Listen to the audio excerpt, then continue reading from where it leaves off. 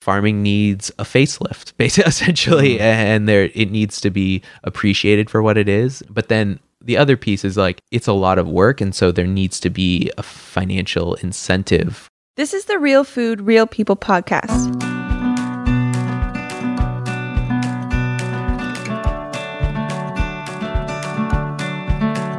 Foodies connecting with farmers and figuring out how farmers can have a seat at the table again in sort of defining what is the cuisine of the Pacific Northwest. Last week, we got to know award-winning Seattle chef Nels Brisbane and his unexpected journey from sports to fine dining to reconnecting with his farm town roots in Lynden, Washington, the same town that I grew up in, even though I hadn't gotten to know Nels until this podcast. This week, we're sharing the second half of that fascinating conversation I had with him, where we get into, in the second half, into his vision for reconnecting people with farmers and reinvigorating both our regional cuisine and the farms that are growing food right here. If you missed last week, go ahead and listen to that conversation if you'd like to learn more about Nels' background. Thanks for coming along the journey again this week, and let's dive right back in where we left off last week.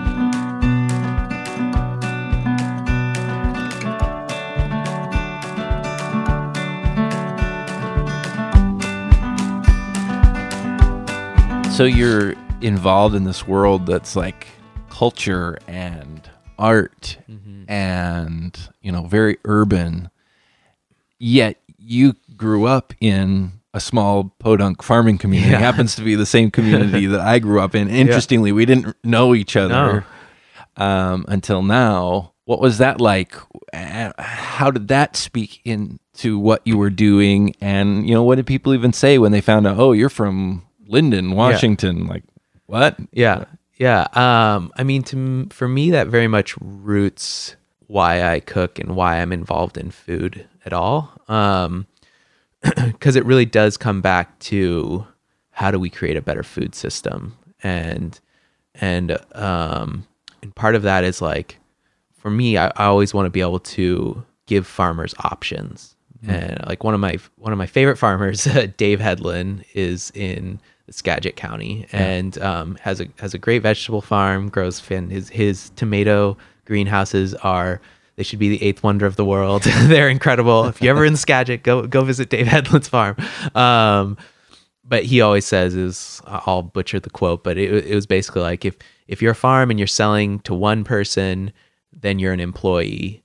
And if you're selling to 100 people, now you've got a business, And so farmers need to be able to, the worst thing of walking into a negotiation, whether that be, especially when it's a buyer, is if they know you can't walk out, and negotiate that price any better, because they're like, well, that product's going to spoil otherwise if you don't sell it to me at this really low price. And so that's not a good place to be. So developing a system where there truly is an economy around things and not just a path that's been traveled before. That's a big problem in farming. Oh, it's a huge problem in farming.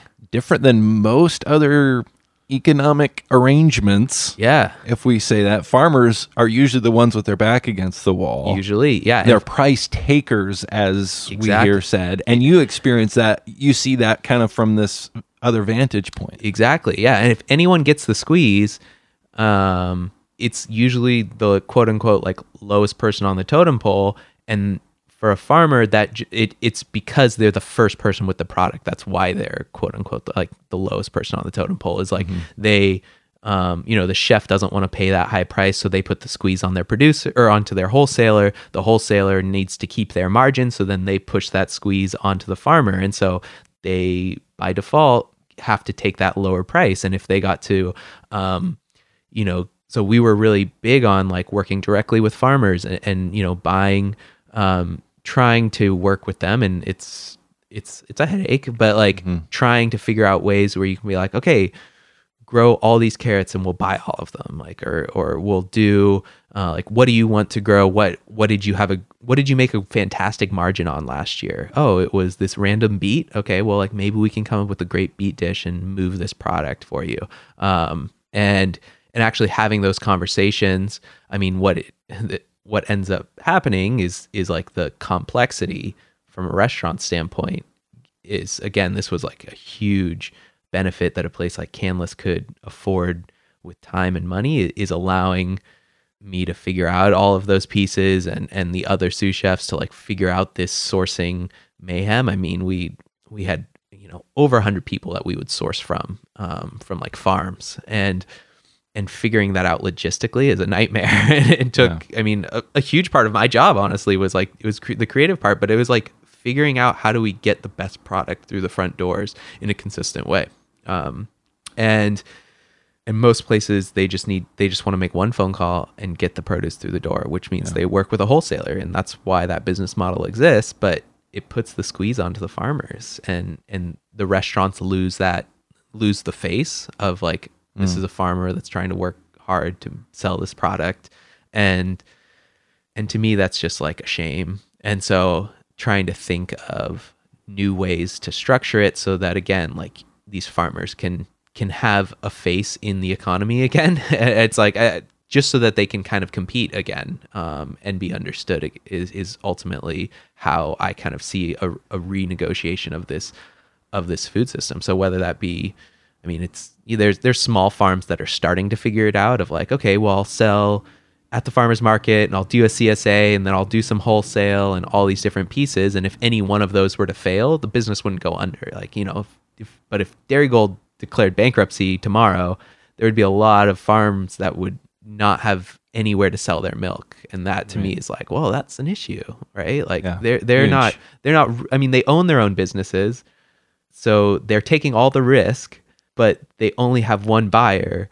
So they really don't have the reward of being an independent business owner on some level anymore, because it's like they're dictated to. And so like, we have something unique here, even like you mentioned, Dairygold being a farmers cooperative. Yeah, right. Than in some other parts of the country where they don't even have that. Right. Yeah, exactly. So, yeah. If anything, like Dairygold's the best model. And so, because at least you've got a large group that can kind of create that advocacy, you know, right? But there's still that risk, that question mark. There's still that risk of like, well, what's going to happen if that didn't work out? And it's like, well, you know, it's going to take a lot to rebuild it. It's not going to happen in 5 or 10 or 20 years even. But like, there's the companies that are thinking about that. It's like, well, what if we made cheese? What if we, you know, made a new dairy product, or, you know, whatever it is, rethinking about it and being like, well, this isn't less work, that's for sure.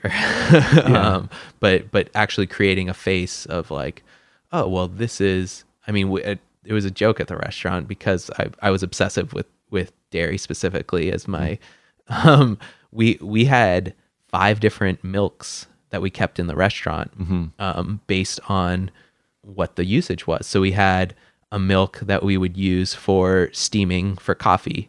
And we had a different milk that we would use for our basically like milk focused sauces. So sauces that you actually were supposed to taste the milk. It wasn't just like an ingredient.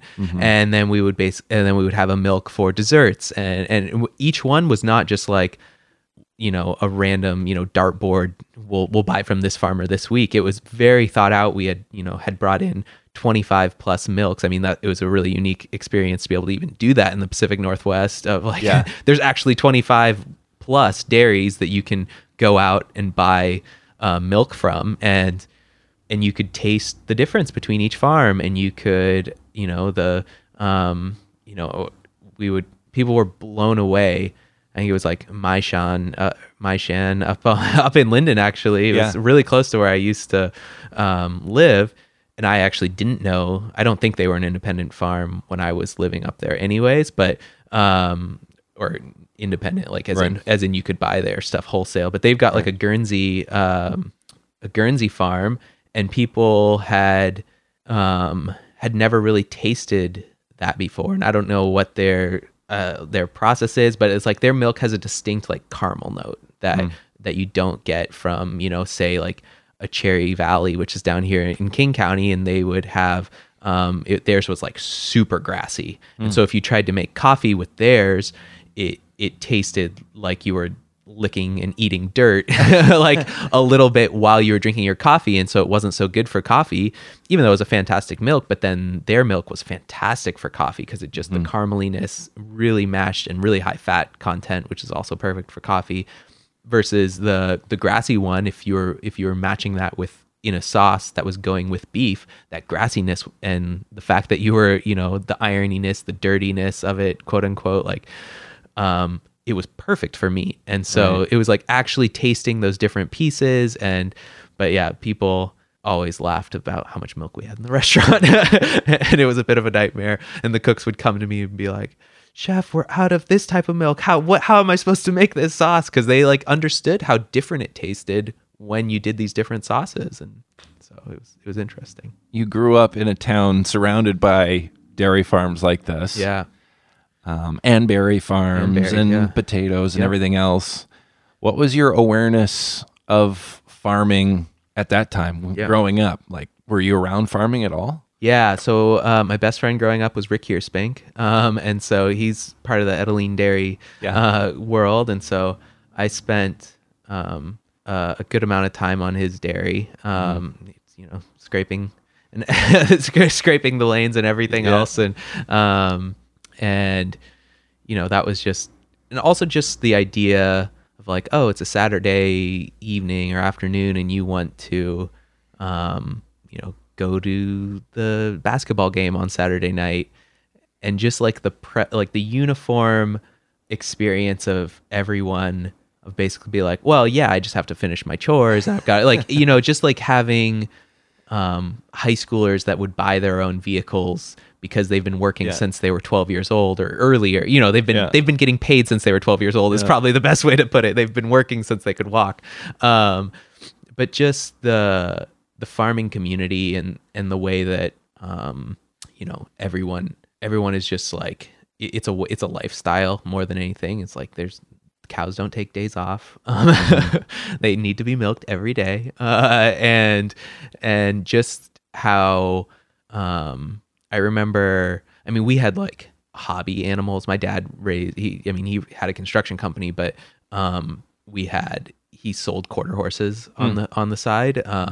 And so at like one point we had up to like 18 quarter horses on the property. Oh, wow. And so, and we always had, more of the hobby animals, the chickens for eggs, and we would always get a couple of, we would finish a beef cow every year, and some of those other pieces where I was like, I'd been on enough farms and enough of like the horse farm, that it's like you get the ideas of farming. I won't claim to have been a farmer like some of my peers were, but still just like the concept of getting pulled out of school because a fence broke and all of the animals are out, and like you leave and you go and everyone in class is like, yeah, that makes sense. And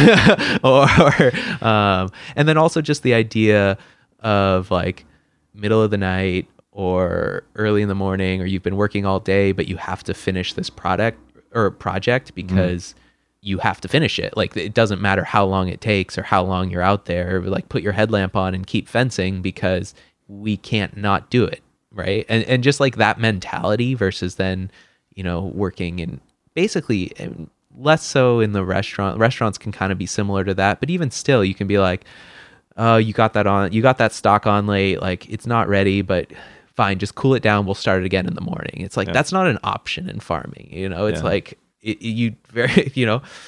there's farmers who will cut corn for days on end essentially because it's like a rain's coming, and otherwise that is garbage. If that, so that mentality and it creates this foundational work ethic that is different. And so so while like I said, I won't claim to be a farmer, but that work ethic just kind of infuses life in Linden, and I think is a valuable life lesson. So I know you've said in an article I read about you that when you were at the bread lab working with farmers on developing things, that it reminded you of working with people amongst the farming community or being around that culture when you were growing up in Linden, a county north, mind you. So how much does that influence then what you do?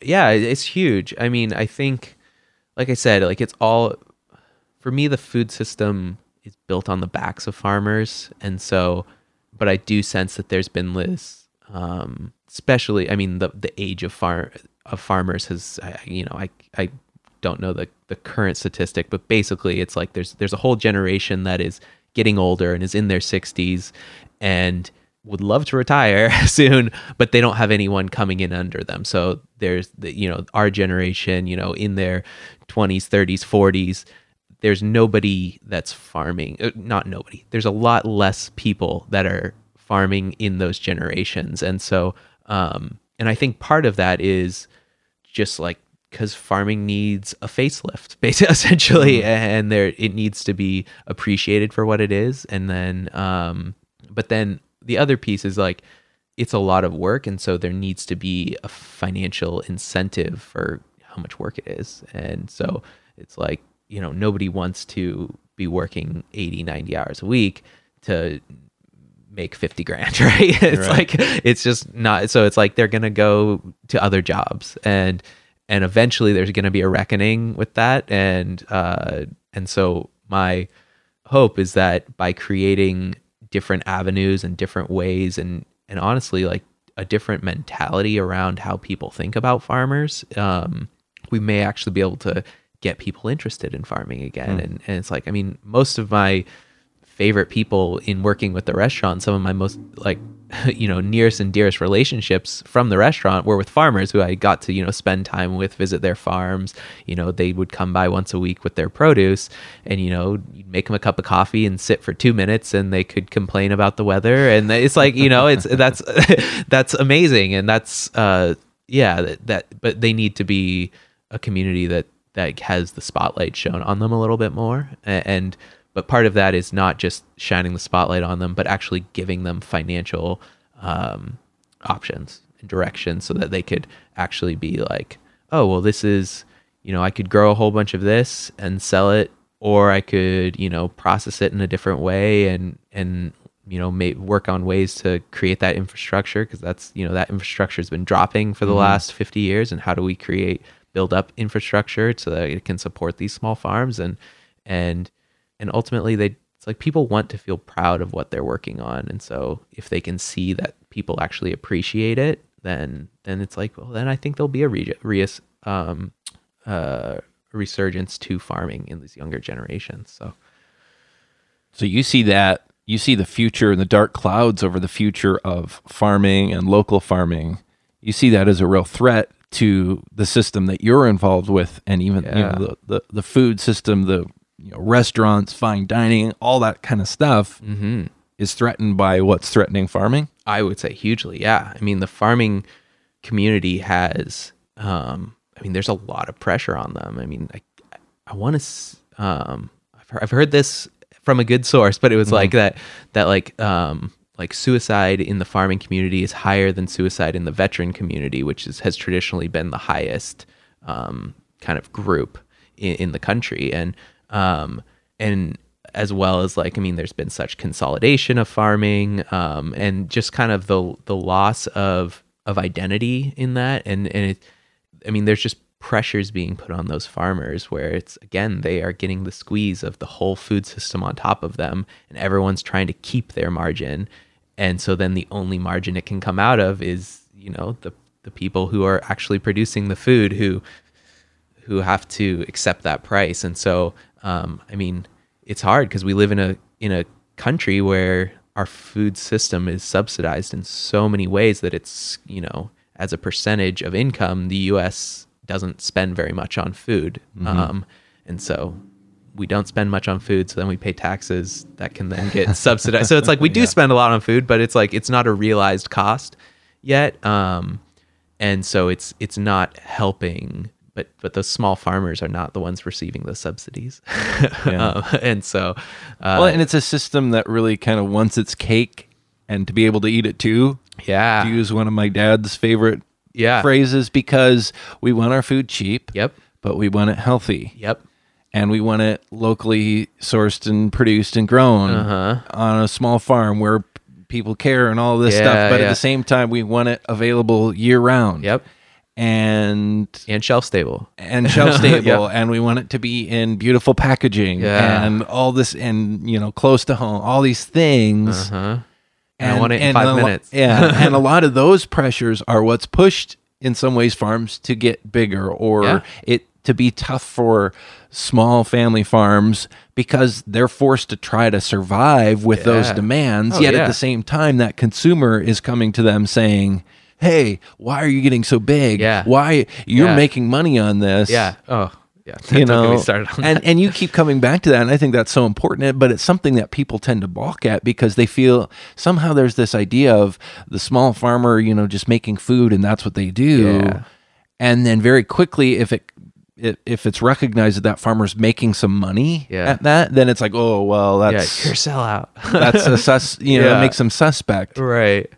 Is that maybe part of what you think needs to happen when you talk about a facelift? I think it is. Like, I mean, figuring out ways. Well, people need to realize that, like, what is the farmer bringing to the table, and it's our whole food system, but selling products that are directly recognized, I think. So, creating more individual self-identity and venturing out, which is scary, especially in Linden. It's like there's or any small farming community. Doing something different is like, because if you succeed, then people are like, well, it's like that can almost be. There's like a Danish term where it's like the tallest tulip gets cut. And so it's like, it's not even, sometimes even succeeding above the average is not even a good thing in those, small communities. Cause it's like, well, you're not helping the community then, And so, but then it's, if you try something and fail, then you don't want that. Cause you're like, oh, I should have just stuck with what I wanted to do. And so like, I get that is a real struggle and a real conversation, but there needs to be tools for people to start investigating that. And this is another way that I think more, I mean, you made a perfect point of like what the customer demands and how many things the customer demands. Is like, so now you can't just produce a delicious vegetable anymore. You have to produce a delicious vegetable and have a like a good Instagram feed, and like it has to be in the right packaging. And I won't trust it unless it's marketed the way that I like. Exactly. And so it's like, but to me,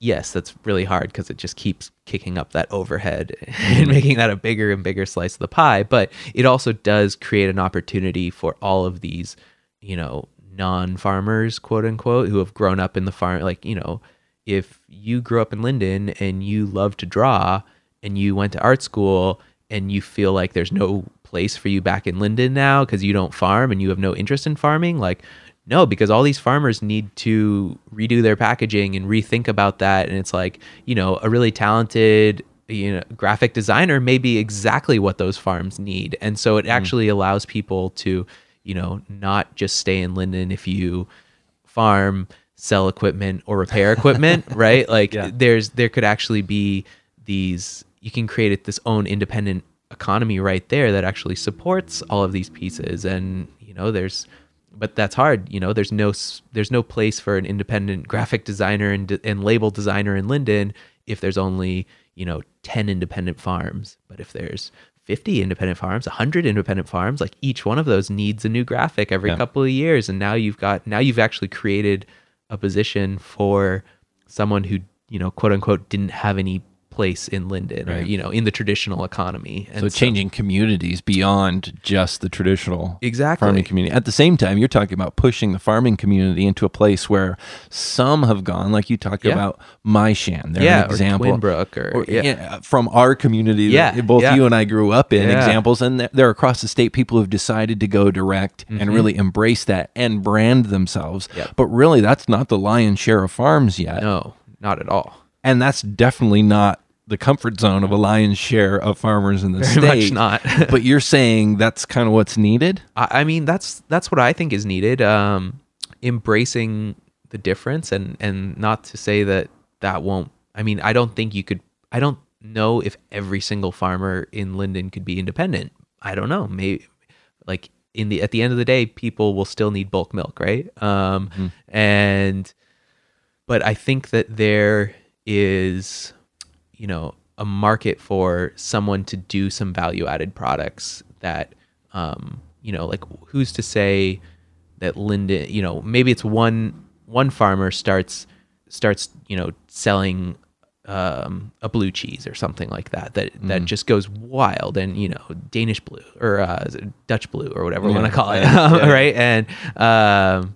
And all of a sudden there's such a demand that they require more milk from, but they can pay a little bit higher price because it's a premium product that they are getting that higher price for, and now all of a sudden they can create their own little cooperative that of 10 dairies or 20 dairies that are all feeding into this specialty milk or specialty cheese product, and then you've got maybe a yogurt maker that kind of does the same thing, and eventually you could create a system where a farmer, there's a plethora of co-ops that they could join essentially, or they could then totally go independent and launch like, okay, I want to go elbow to elbow with, Twinbrook, and I think I can, make a better product than them, and my eggnog recipe is twice as good as theirs, right? Good old fashioned competition. Yeah, exactly. Yeah. And like actually support that. And so maybe it's not, if there's 100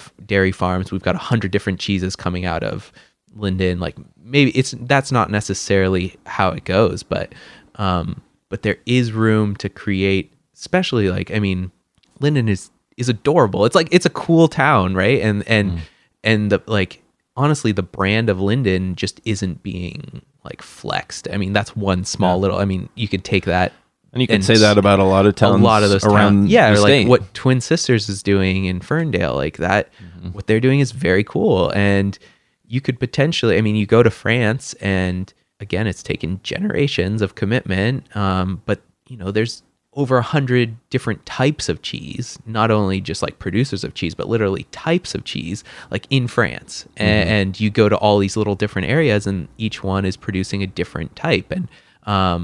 And to me, if you can create that brand of like, it's essentially what like Got Milk did of like, getting people aware of the milk industry, but it's like, okay, we need to hyper focus it though, and be like, what is unique about this place? Like, let's embrace what we do differently. Let's embrace the fact that like, well, if we feed our cows a little bit differently, we can get a change in the finished cheese that makes us totally unique. And we actually know those, we know the 10 farmers that produce our milk. And so we can get them all on a really regimented feed, process. And you can create these systems that have a lot more flexibility, and in the end give, if a farmer can sell to 5 different places and has those options, then they can actually shop around for the highest price, And if they're, and giving them the incentive to do things like something that otherwise may be a big financial risk, maybe a pain in the butt, or require a lot of,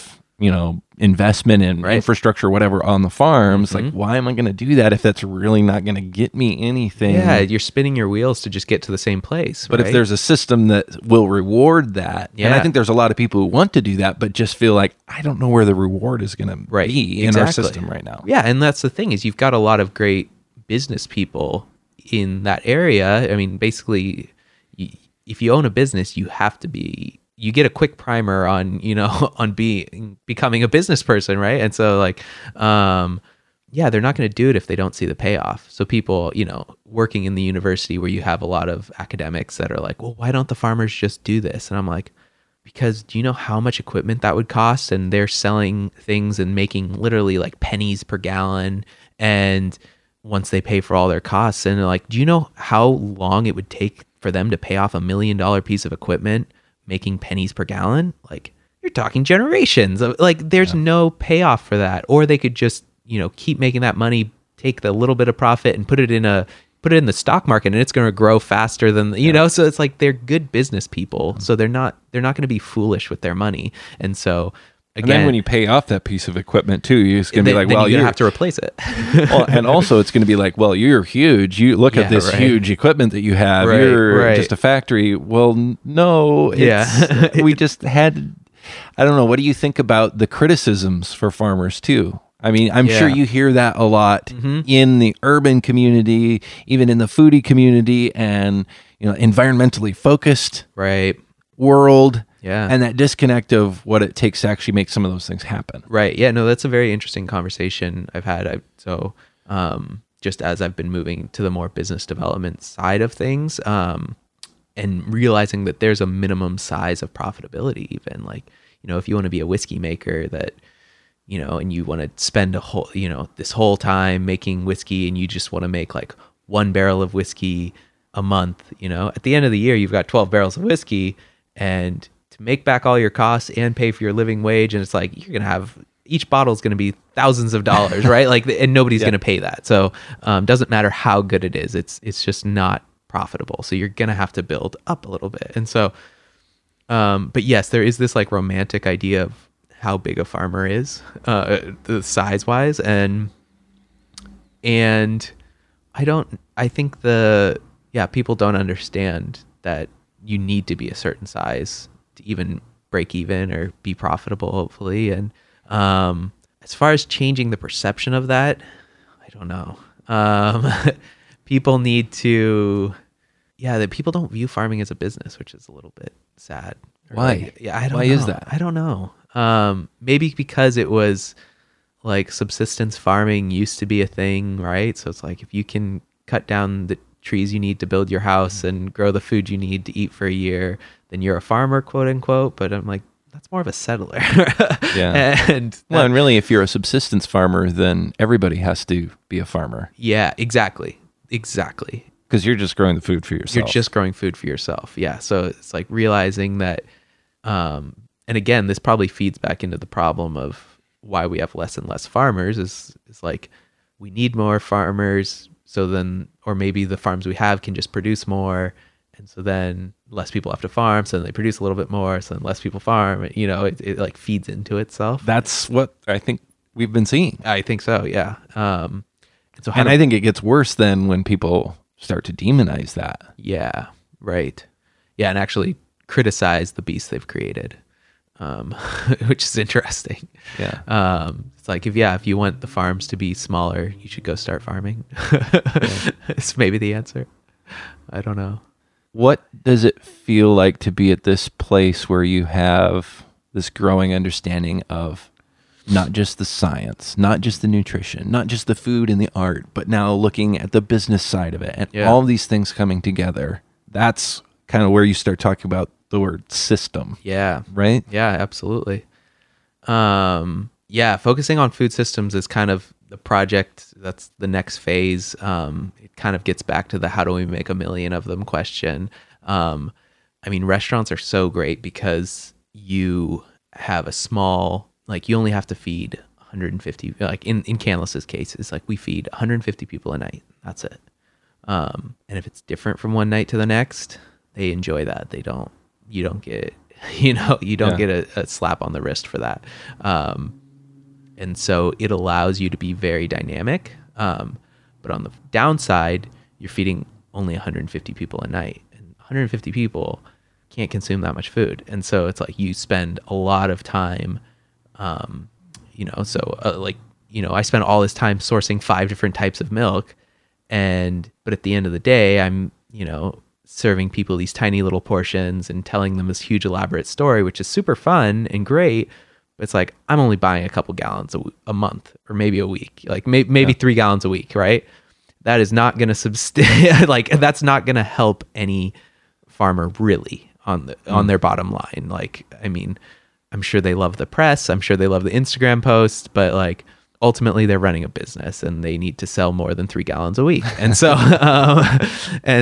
that's, that made me realize like, okay, the next step, is figuring out how to create a larger buyership, essentially, because I know that's something I can do. Is how do we create a system that that can actually move product and start to work on those outlet things that I was how do we create those products through great marketing and great having just really delicious products to start, and how do we then take the burden off of farmers needing to needing to take that leap of faith and be like, I mean, how is a farmer going to produce, the world's like next greatest cheese?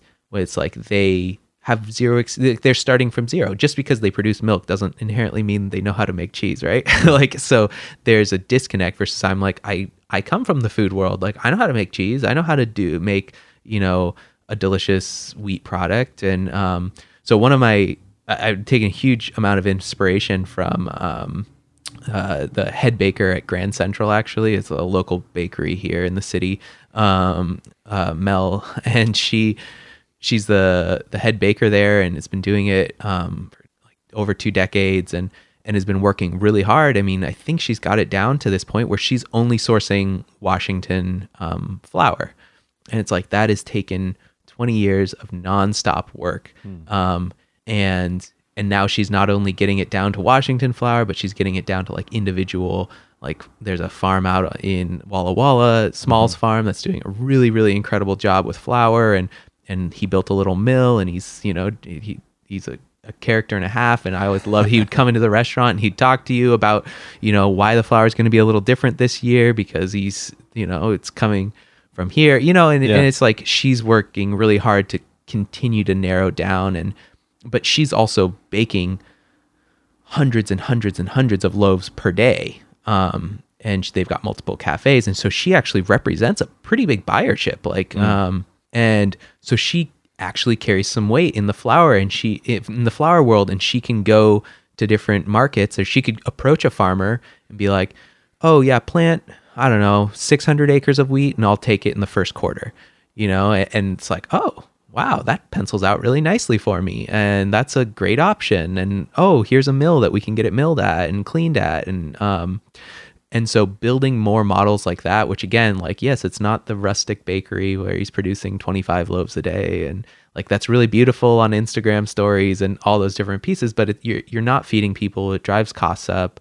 And you just aren't, it helps one farmer maybe. But it's like, if you really want to create these larger food systems, you have to be thinking about that next size up. And so Mel's done it.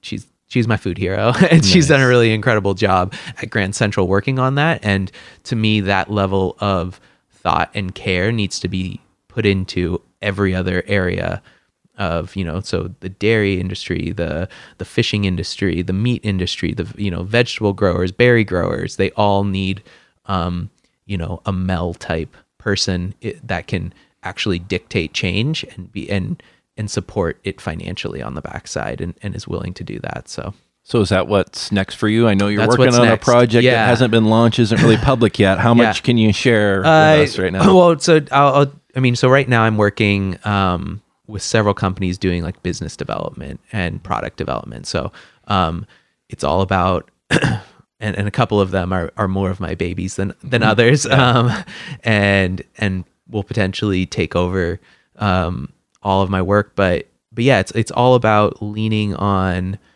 how we can really move product and checking all those boxes that you talked about earlier. It's like how do we make something that's healthy for people and shelf stable and produced locally and has nice packaging and actually is moved in a volume that we can go to farmers and make requests and have them again perk up and be like, oh, you want that? Like, nobody's ever asked me for that before.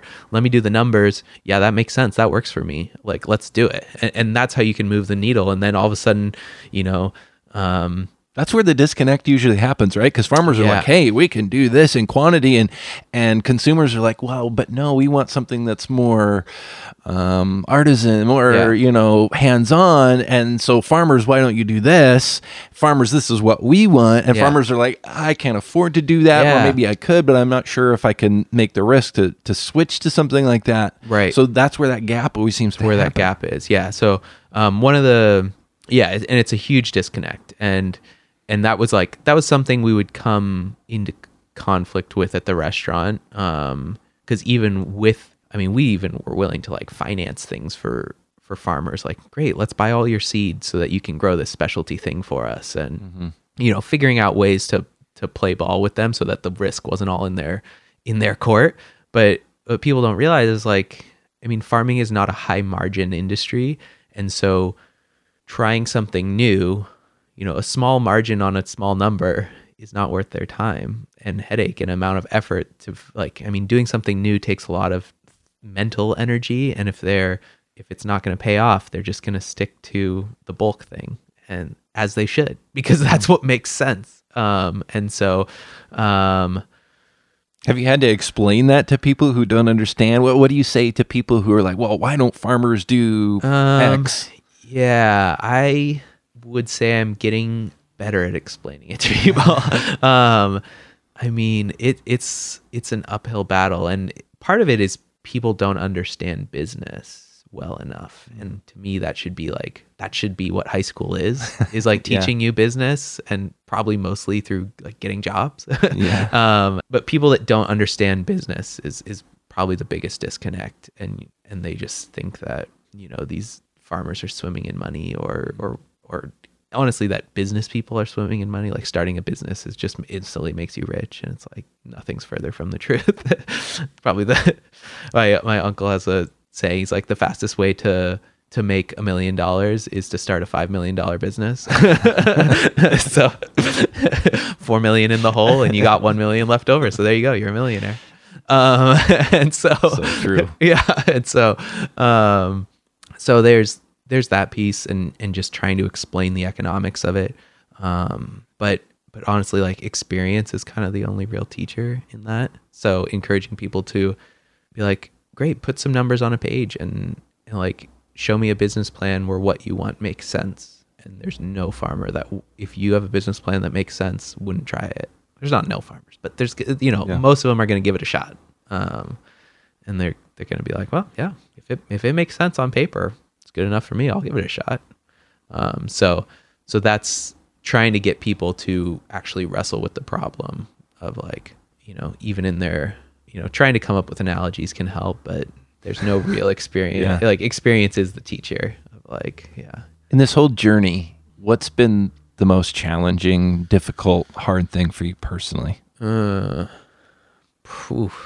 mean, probably this thing that makes life hard, which is people, you know, and trying to, you know, like the politics of all of it, and figuring out how to move things forward when there's 100 reasons not to. And it's like, and asking, you know, trying to get groups to, you know, everything from like, you'll work really hard to get two groups of people to finally like, you know, mutually trust and get excited about a project, and then have it fall through. And then, you know, you're just adding to the distrust of that's already out there. And, you know, what's the distrust? What does that look just like, I mean, even just like simple things like it's not like a systemic problem, but you know, just like of one person, you know, if a farmer needs a piece of equipment and they're like, well, if you like, I need this piece of equipment and I'm willing to buy it because I've got that CapEx sitting on hand, but you have to promise me that you're going to buy for the next 3 years, like this much, so that my business plan works out. And everyone's excited and everyone's like, oh, okay, we're going to do it. And then, you know, from the higher ups on the other side, the product gets pulled and they're like, oh, sorry, we have to back out. Like, even if we're going to get, you know, beat up on this contract a little bit, but it's like, then the farmer's stuck sitting on that piece of equipment, and they just took a huge loss. And it's like all understandable because, you know, somebody has to take that risk, and that just adds. So then it makes those farmers like, they're like, well, I'm not going to do that again. That was really dumb. You know, so it's like, it creates a distrust between, honestly, like a distrust of like change, and a distrust of trying new things, which is fair. What about trust of farming from the public? Yeah. I think that about that in terms of you saying that farming needs a facelift. Yeah. Yeah. That tells me that there's a problem, and I feel that too. Right. I guess I'm just curious from your perspective, what is that problem? Right. What do they see farming as right now? And how is that right and wrong? Mm-hmm. I think they see farming as this like old system of that's like archaic on some level, and has no, I don't know the best way to put it, but yeah, it's like it's an archaic way of thinking and operating, and so like trying to think of a way where people can view that as the trade that it is, and the skill and the amount of knowledge that's there, and the amount of hard work that's there, and the amount of stress that's there. I mean, they're ultimately a whole bunch of small business owners, which I think is what this country is supposed to prize as like the most championed group. But it doesn't right now, and that's a little sad. So yeah, I don't know exactly. I mean, I know how to like, or I have some ideas of how to potentially create that facelift of just two groups of people not really knowing each other is maybe what like the best way to describe it. And so they need to interface with each other because it's like nobody, it's the same problem of like the divisiveness that's going on is because people aren't sitting in a room talking, right? And it's like you realize how similar people really are when you're sitting across from each other, sharing a meal or buying their product or anything else. And so that is it's two groups of people that don't understand one another, because most people, if you grew up in a city, it's like going to another country, going to Linden sometimes, and which not in a bad way. Like it's just very different. And honestly, I think a lot of Seattleites would really enjoy their time there, and a lot of Lindenites would, if they could get around the traffic, would really enjoy the city,